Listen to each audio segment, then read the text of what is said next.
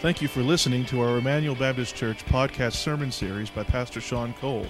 Emmanuel exists to display God's glory, declare God's gospel, and to disciple for God's Great Commission. If you have any questions about this message or would like more information about our church, you can visit our website at www.ebc-online.org. Now here's Pastor Sean. Well, I want to invite you to open your Bibles to Psalm 139. Psalm 139, this is where we started last week, and we're going to finish it today. I've had the wonderful privilege of seeing both of my boys being born. I was able to be in the delivery room. It's a wonderful experience to see the miracle of childbirth. And children are a gift from the Lord. I'm so thankful for my two boys and being there to see their birth. As a church family, over the past few years, we've partnered with the Northeastern Colorado Caring Pregnancy Resource Center. And back in January, a few of us attended their banquet where they celebrated their 20th anniversary of being out here in our area.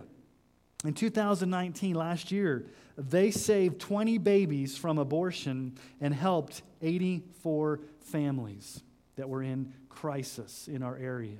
So we are so thankful for what the Caring Pregnancy Center does. And so every year about this time between Mother's Day and Father's Day, we do the Baby Bottle campaign where we raise money for the pregnancy center. And so much of the funds that we give and that other churches and other organizations give go to help purchase ultrasound equipment.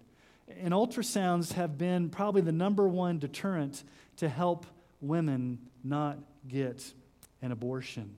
And ultrasounds are pretty wonderful. At 4.5 weeks, a baby can be seen. At 5 weeks, you can hear the heartbeat. So, caring for the unborn, the Caring Pregnancy Center. May is also Foster Care Appreciation Month. And many in our church have served as foster parents. Many currently are. And so we just want to encourage you to be involved in that as well. And so maybe you think during this COVID-19 pandemic that the Caring Pregnancy Center and the Logan County Department of Human Services are not ministering to children and families, and yet they are, and you as a Christian and as a church family can be a part of those things. We can help the unborn child as well as foster children. And so we want to celebrate the gift of children. And that's really the amazing thing that we see in Psalm 139. Last week we started Psalm 139 and we saw two big theological truths. Truth number one, you cannot escape the perfect knowledge of God who knows all things. You can't escape that perfect knowledge that God has. That's called omniscience. God is omniscient. He knows all things. Second, you cannot escape God's perfect presence in all places. We call that God's omnipresence. And yet there's a third powerful truth in Psalm 139 that tells us about God. And it's this: you cannot escape God's perfect power over all things. You cannot escape God's perfect power over all things. This is called God's omnipotence. He is supremely sovereign over all things because He's the creator and the sustainer of all things. Now, David in this psalm is blown away as he reflects upon God's knowledge of Him and God's omnipresence. And as he begins to reflect upon these things, he then moves to God's creative power, His omnipotence. And there's many places David could have gone. He could have gone all the way back to Genesis 1 and focused on how God spoke the creation into existence. And that definitely does show the power of God. But instead, in this psalm, David makes it very personal. He reflects upon how the sovereign creator of all things actually created him in his mother's womb. So let's finish up the psalm this morning, Psalm 139. We're going to pick up where we left off last week in verse 13. For you formed my inward parts. You knitted me together in my mother's womb. I praise you, for I am fearfully and wonderfully made. Wonderful are your works. My soul knows it very well. My frame was not hidden from you when I was being made in secret, intricately woven in the depths of the earth. Your eyes saw my unformed substance. In your book were written every one of them, the days that were formed for me, when as yet there was none of them. How precious to me are your thoughts, O God. How vast is the sum of them. If I would count them, they are more than the sand. I awake and I am still with you. Oh, that you would slay the wicked, O God. O men of blood, depart from me. They speak against you with malicious intent. Your enemies take your name in vain. Do I not hate those who hate you, O Lord? And do I not loathe those who rise up against you? I hate them with complete hatred. I count them as enemies. Search me, O God, and know my heart. Try me and know my thoughts, and see if there be any grievous way in me, and lead me in the way everlasting. So for this morning, we're going to look at three truths that this passage of Scripture teaches about the omnipotence of God. First of all, here's the first truth. Truth number one. God is the author of every detail of your life. God is the author of every detail of your life. You see this in verses 13 through 18. Now, David takes us on a journey of how God does that. And before we're even born, God sovereignly had us in his mind. Notice what he says in verse 16. Your eyes saw my unformed substance. In your book were written, every one of them, the days that were formed for me, when as yet there was none of them. God has this sovereign book in which he determined to create every single one of us and sovereignly determine when we would be born, where would we be born, who our parents would be, what country we would be born in, what conditions. God is sovereign even over the aspects before we're even born. Before the creation of the world, God sovereignly predestined us to be born. It's like what he says to Jeremiah in Jeremiah 1, 4 through 5. Now the word of the Lord came to me, saying, before I formed you in the womb, I knew you. And before you were born, I consecrated you. I appointed you as a prophet to the nations. So before we were even born, God chose us and had us in his mind. All of our days were written in this book before we were even born. But David really here goes into great detail into how God created him in his mother's womb. And what's amazing to me about this passage of Scripture is the artistic language that David uses and the insight that the Holy Spirit gave to him thousands of years before modern medicine and technology and ultrasounds.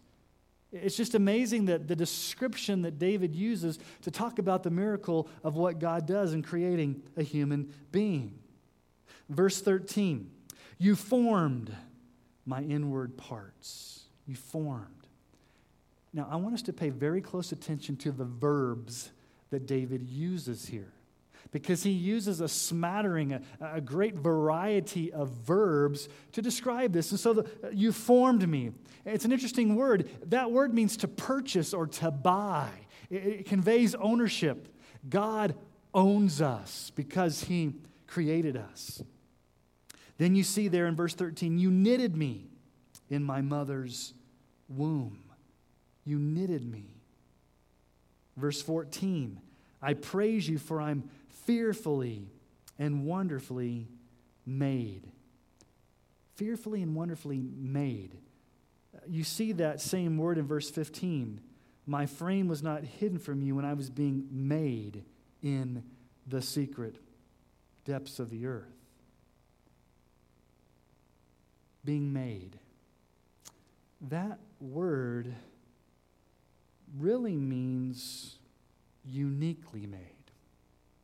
God uniquely makes you like no other person on earth. You are uniquely fashioned by God. He's made you sovereignly. In verse 15, my frame was not hidden from you when I was being made in secret, intricately woven. Intricately woven. It's almost like God is a master weaver, or he's one that does intricate needlepoint. Now, when I was growing up, my mother did needlepoint. She's a big fan of hummingbirds, and so she used to do a lot of needlepoint. And I remember she would sit there sometimes when we'd be watching basketball or watching TV, and she would be doing needlepoint, just all the intricacies. And so I think about the intricacies of needlepoint, and think about the imagery that David uses here is that God is intricately and creatively and powerfully knitting us together in our mother's womb. Ecclesiastes 11:5. As you do not know the way the Spirit comes to the bones in the womb of a woman with child, so you do not know the work of God who makes everything. I like the way the writer of Ecclesiastes says this. We really have no idea what goes on there. All we know is that for 9 months, we see the outside of the woman. But God is doing some interesting, intricate work to bring about a child. Now, you may wonder, why does David say, when I was being woven in the depths of the earth? That doesn't make any sense. Well, it's metaphorical language. It doesn't mean literally David was in a hole in the ground. It's a metaphor for being in his mother's womb, in the darkness of his mother's womb. Again, we don't know what all goes on down there. Back then, they didn't know. They just knew that there was a lot of creative activity that God was doing in a mother's womb. But what's very interesting is look at verse 16. Your eyes saw my unformed substance. Nowhere else in the Hebrew Bible is this term used. Unformed substance. That's the way the ESV translates it. It literally means embryo or fetus. Which is very, very important. Because right here in the Scriptures, we have life defined for us from the moment of conception. Let me be very clear on that. Life begins at the moment of conception. It is not a sac of fluid. It is not a glob or tissue. It is a human being uniquely fashioned by a sovereign God.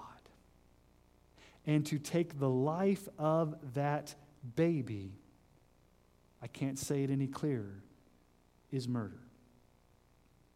So abortion is an evil because of the intricacy of what God is doing and bringing about human life, forming us in the womb. Job 31:15, did not he who made me in the womb make him? And did he not one fashion us in the womb? Even Job says God fashioned and made us in the womb. Isaiah says it, Isaiah 44:1-2. But now hear, O Jacob, my servant, Israel whom I have chosen. Thus says the Lord, who made you, who formed you from the womb, and will help you. So David says, listen, God is sovereign over your life. God is omnipotent over your life even before you're born. You were written in this book that God has all the days of your life. And then you're intricately woven together in the womb. And then once you're born, if you remember from last week in verses 2-5, God is everywhere with us. So from the moment you're born to the moment you die and everywhere in between, God is there. God knows all things. God is all powerful. So before the foundation of the earth, before you were born, in your mother's womb, your birth, and every single detail of your life to the day you die, God is the sovereign author of everything. Which really shows us that we're not in control of our lives. God is from first to last. Now, in verse 16, Your eyes saw my unformed substance, the embryo, the fetus. In your book were written, every one of them, the days that were formed for me. Formed for me. Now, that's a different Hebrew word than the one that he used up there in verse 13. Verse 13, you formed my inward parts. That's more speaking of ownership and purchasing us and redeeming us. But in verse 16, the days you were formed for me, that word is more like a potter shaping the clay. That God's a master potter shaping the clay. Isaiah 64:8. But now, O Lord, you are our Father, we are the clay, you are our potter, we are all the work of your hand. Some of you are very artistic. You like to paint, you like to sculpt, you like to draw, you like to create. And this passage should excite you because think about the words that David uses to describe God. He's a master weaver. He's the ultimate needlepoint master. He fashions us like a master potter with the clay. God creatively and powerfully grants us life, and we are uniquely made for His glory. Now, when you stop and you step back and you think about the magnitude of this God, you need to respond. And that's what David does. Notice what he does. In verses 17 and 18, David's responding here. From before his birth to his conception to what was going on in the womb to God being sovereign over everything of his life, notice how he responds. He says, how precious to me are your thoughts, O God. How vast is the sum of them. If I would count them, they are more than the sand. I awake, and I'm still with you. These truths about God are precious. Verse 17, how precious to me. That word means weighty. So much so that David lies awake at night just contemplating God in His glory, in His majesty, the greatness of the living God. He can't even think. It's so vast. It blows his mind. Psalm 40, verse 5. You've multiplied, O Lord my God, your wondrous deeds and your thoughts towards us. None can compare with you. I will proclaim and tell of them, yet they are more than can be told. So David is blown away by God's omniscience. He knows all things. We looked at that last week. By God's omnipresence, He's everywhere at all times. We looked at that last week. And by God's omnipotence, especially in creating him in his mother's womb. Now, what you should notice as you're reading this psalm is that there's an abrupt shift in verse 19. I mean, for the first 18 verses, David's been contemplating the character of God, and then in verse 19, he switches to expressing this holy anger, almost hatred towards evildoers, people who hate God. Now, why such change? Well, we really don't know, but here's my guess. When you spend significant amounts of time thinking and pondering about God, God's glory, God's majesty, God's omniscience, His omnipresence, His omnipotence, His sovereignty. When your mind is consumed with the glory of God, and then you look at the world, and you see the evil around you, your reaction is to think, my goodness, I live amongst a culture of people that hate this God that I worship. Not only do some people just not care about this God, some people downright hate this God. And it begins to rile David up when he thinks about people around him who don't recognize these things about the living God the way he does. So here's the second truth. The first truth is God is the author of every detail of your life. But here's another truth that David addresses. Truth number 2. God is the enemy of everyone who hates him. God is the enemy of everyone who hates him. You see this in verses 19 through 22. David uses some pretty graphic language here to describe these ungodly people who stand opposed to God. Notice what he says there. Oh, that you would slay the wicked, O God. Tell us how you really think, David. That's strong language. He says that they're men of blood. They're bloodthirsty. Verse 20, they speak with malicious intent. They have false motives. They have evil intentions. They're malicious. They take God's name in vain. They're blasphemers. They cuss God out. Verse 21, do I not hate those who hate you, O Lord? And do I not loathe those who rise up against you? Those that want to rebel against God? David says elsewhere in Psalm 26, verse 5, I hate the assembly of evildoers, and I will not sit with the wicked. In verse 19, he says, depart from me. I want nothing to do with this wickedness. Now, we need to be very careful here that we don't want to lessen what David is saying here, because it's very, very strong language, but we also want to understand it in context of the entire Bible. I don't think that David has so much personal animosity against any one person in particular, but I think David hates their behavior. David hates their cursing. David hates their attitude. David hates their rebellion, and he wants God to be honored. He wants to protect God's name, and he wants to separate himself. He sees the wickedness of the culture all around him. He says, I don't want any part of this. And that's really what should happen when you think about God and you compare the glory of God with the world in which we live. Yes, we live in a polluted world of sin that's hostile to God and hostile to His glory and could care less about the gospel. And sometimes you just want to separate yourself from that. But we need to be very, very careful.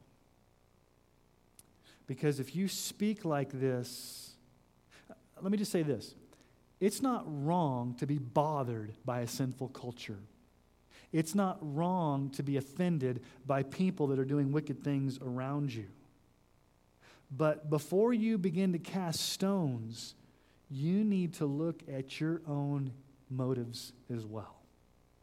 Because you can be very quick, I can be very quick to look at the evil of others and not examine ourselves. So you need to ask yourself some questions. If I do get angry at a culture that's in sin, am I being arrogant? Am I being entitled? Am I being hypocritical in areas?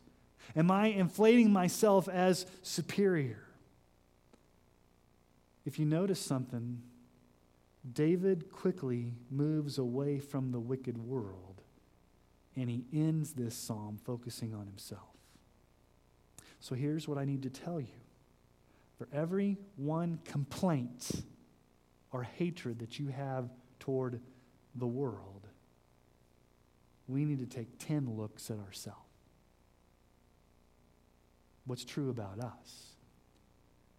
You know what the Bible says about our hearts, about our blind spots? Jeremiah 17:9, the heart is deceitful above all things and desperately sick. Who can understand it? So David brings the psalm to this laser-sharp focus at the very end, and he says, God, I'm going to pray now, and I'm going to ask you to do this deep search, this deep dive into my heart. Very personal. So here's the truth, the final truth, and we see this in the last two verses. Here's truth number 3. God is the searcher, or the investigator, or the examiner, whatever word you want to use, of our sinful hearts. God's the searcher of our sinful hearts. David is quick to look at himself. After he's looked at the world and he's bothered and he's distressed, he begins to look at himself. And I want you to look at all the words that he uses here. I mean, David is just using word after word. He could have just used one word throughout this whole psalm. He's big vocabulary here. Okay, let's look. Verse 23, search me, O God. That is, investigate, examine carefully. Know my heart. We do not oftentimes know our own hearts. We can't even begin to know the sin that is so deep in our hearts because we're blinded to it. We need to have our hearts exposed because we don't know what's there. Try me. Okay? You know what that word means in the Hebrew text there? Test me by melting down metal so the dross rises to the top. Take me through a fiery trial like you would to get the impurities out of gold so that you can bring the dross to the top and that there can be a purification process. I mean, Psalm 26:2. Prove me, O Lord, and try me. Test my heart and my mind. This is David saying, God, put me through a trial, if that's what it's going to take to expose my heart. And sometimes this can be painful. Job 23:10, but he knows the way that I take. When he has tried me, I shall come out as gold. When God has tried me, I'll come out as gold.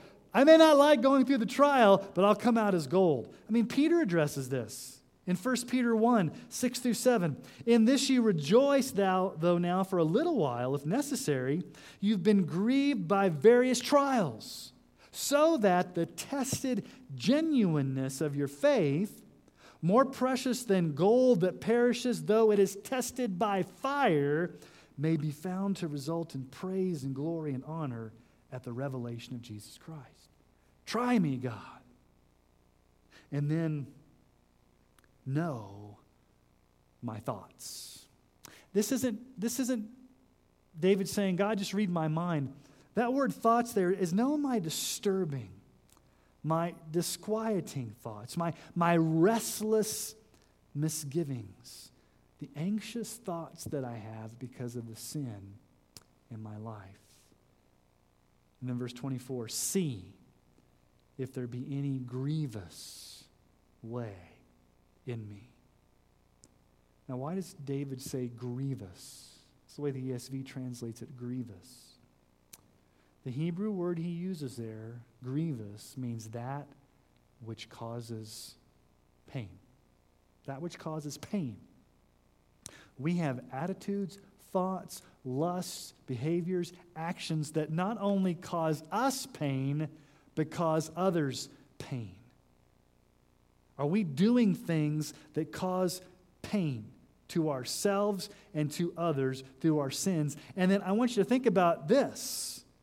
Ultimately, a grievous way, you can grieve the very Holy Spirit of God. Paul says in Ephesians 4:30, do not grieve the Holy Spirit of God by whom you were sealed for the day of redemption. Okay, very last line of the psalm. How does David end it? Okay. After he prays for God to do this intimate, deep dive into his heart, the omniscient, the omnipotent, the omnipresent God, what does David pray? Lead me in the way everlasting. He wants to be led. David doesn't want to chart his own course. David doesn't want to be in charge of his life. David doesn't want to be in control. David wants to surrender to the lordship of Christ and say, you lead me. I want to follow you to the way everlasting, ultimately to that which brings glory to God. Now, as we conclude Psalm 139, I want us to think about application. Because it's one thing to know these great theological truths about God. So you can go up to someone and impress them. Do you know God's omniscient? Do you know God's omnipresent? Do you know God's omnipotent? Omni. And they'll look at you like, that's great. You can win a Bible trivia contest. You've thrown out some big theological words, but so what? Okay, yes, we need to know that He's omniscient. He knows all things. Yes, we need to know that He's omnipresent. He's in all places everywhere. We need to know He's omnipotent. He's the sovereign creator of all things.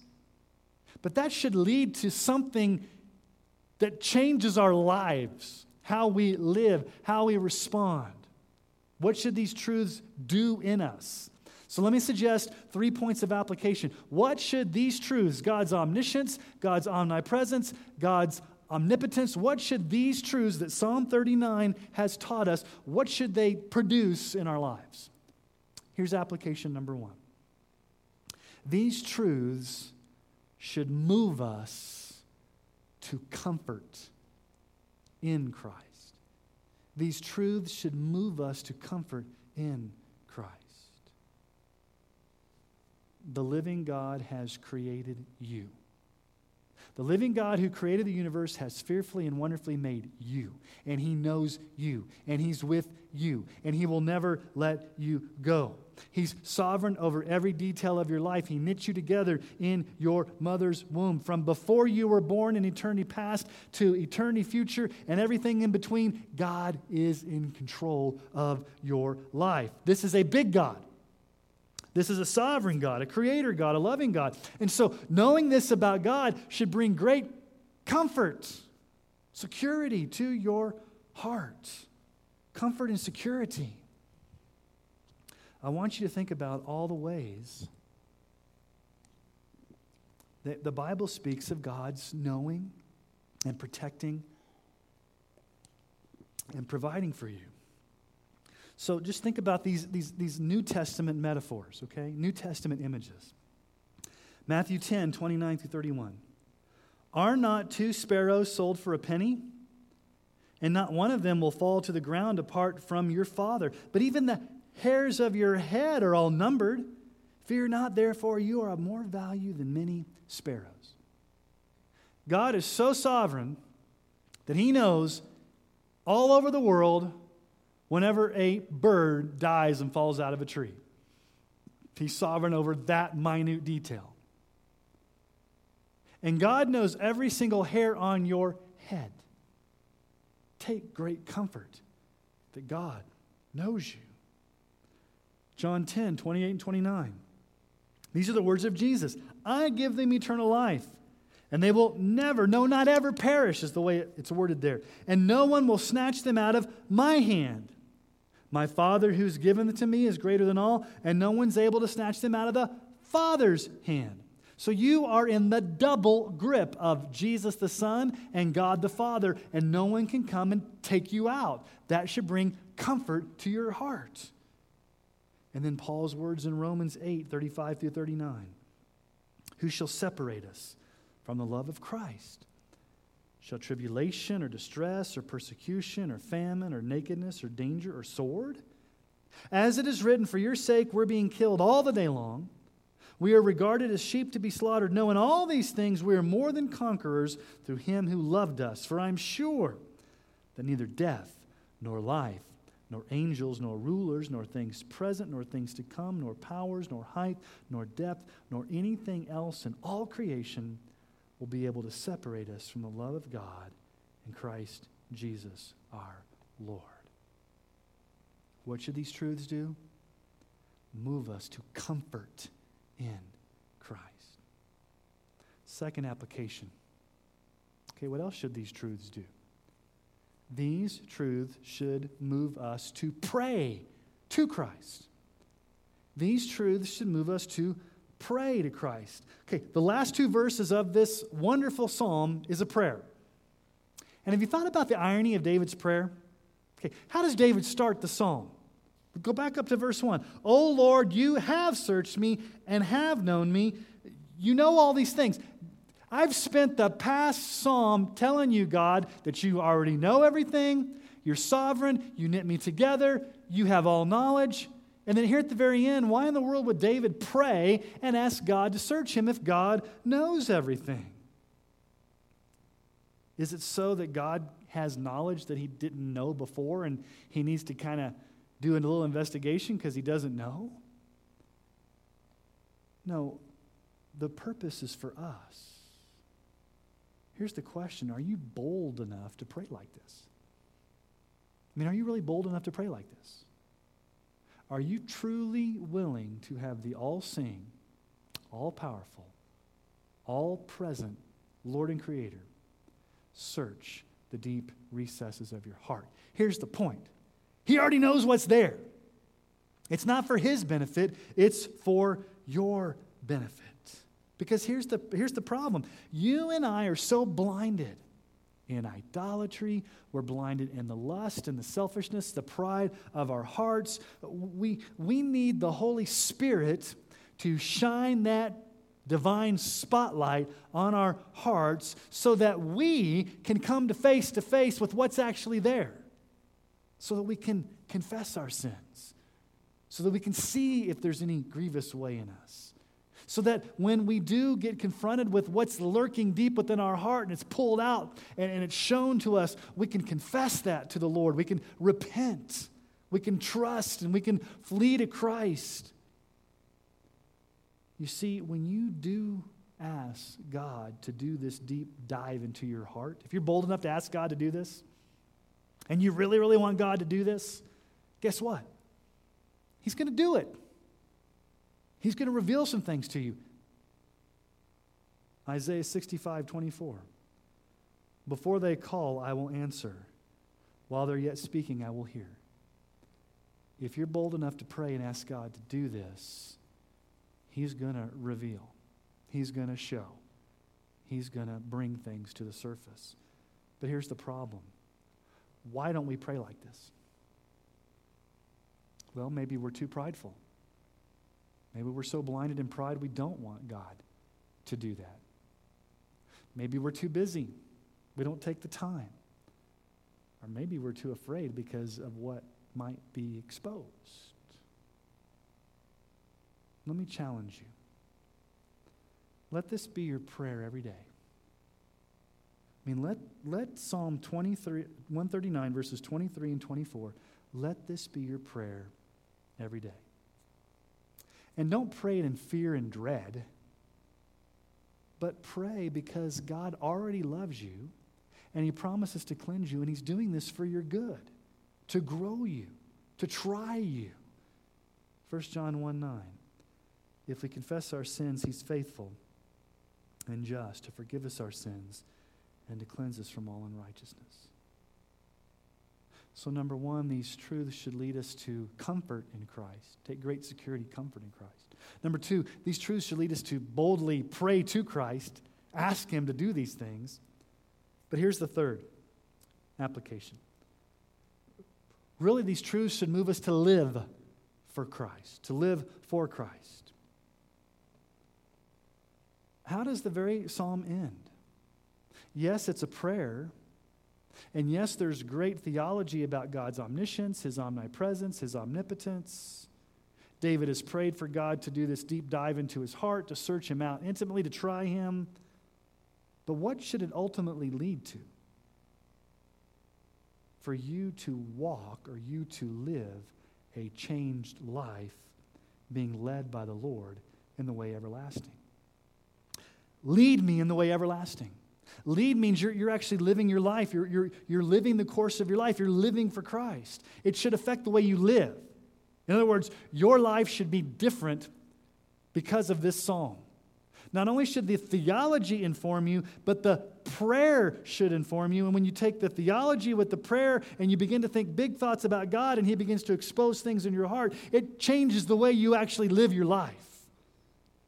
You should walk in confidence, not in fear.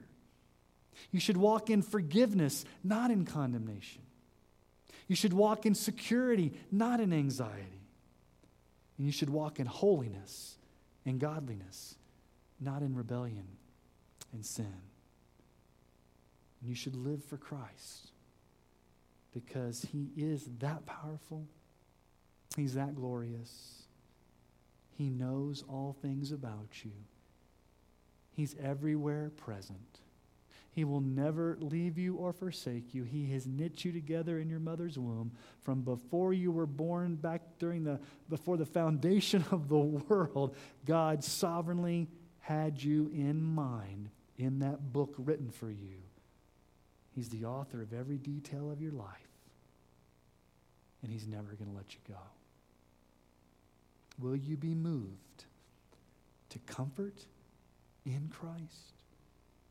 Will you be moved to pray to Christ? And will you be moved to live for Christ? And that's my prayer for myself, and that's my prayer for you, to the glory of God. So let's go to him in prayer. Lord, this is our prayer. We are like David. These thoughts are precious to us when we think about them. They're vast. We can't even begin to comprehend your great power and love toward us. And so, Lord, help us to be moved to find comfort in you, Jesus. If there's anybody that's watching this that doesn't feel the comfort and the security of the Lord as their strength and their rock and their refuge, would right now in this moment, Holy Spirit, would you give them comfort? Lord, help this move us to pray. Help us to be brave enough to pray like this, that we would really, truly ask you to do a deep dive into our hearts so that we can truly see what's there and deal with our sin and repent and confess. Would you try us and grow us? And ultimately, Lord, would this move us to live for you, Jesus? It wouldn't just be a matter of talk. It wouldn't just be a matter of theology in our heads. And maybe not even just the warmth of our hearts thinking about these things, but Lord, let it translate into lives that glorify you. Lead us in the way everlasting.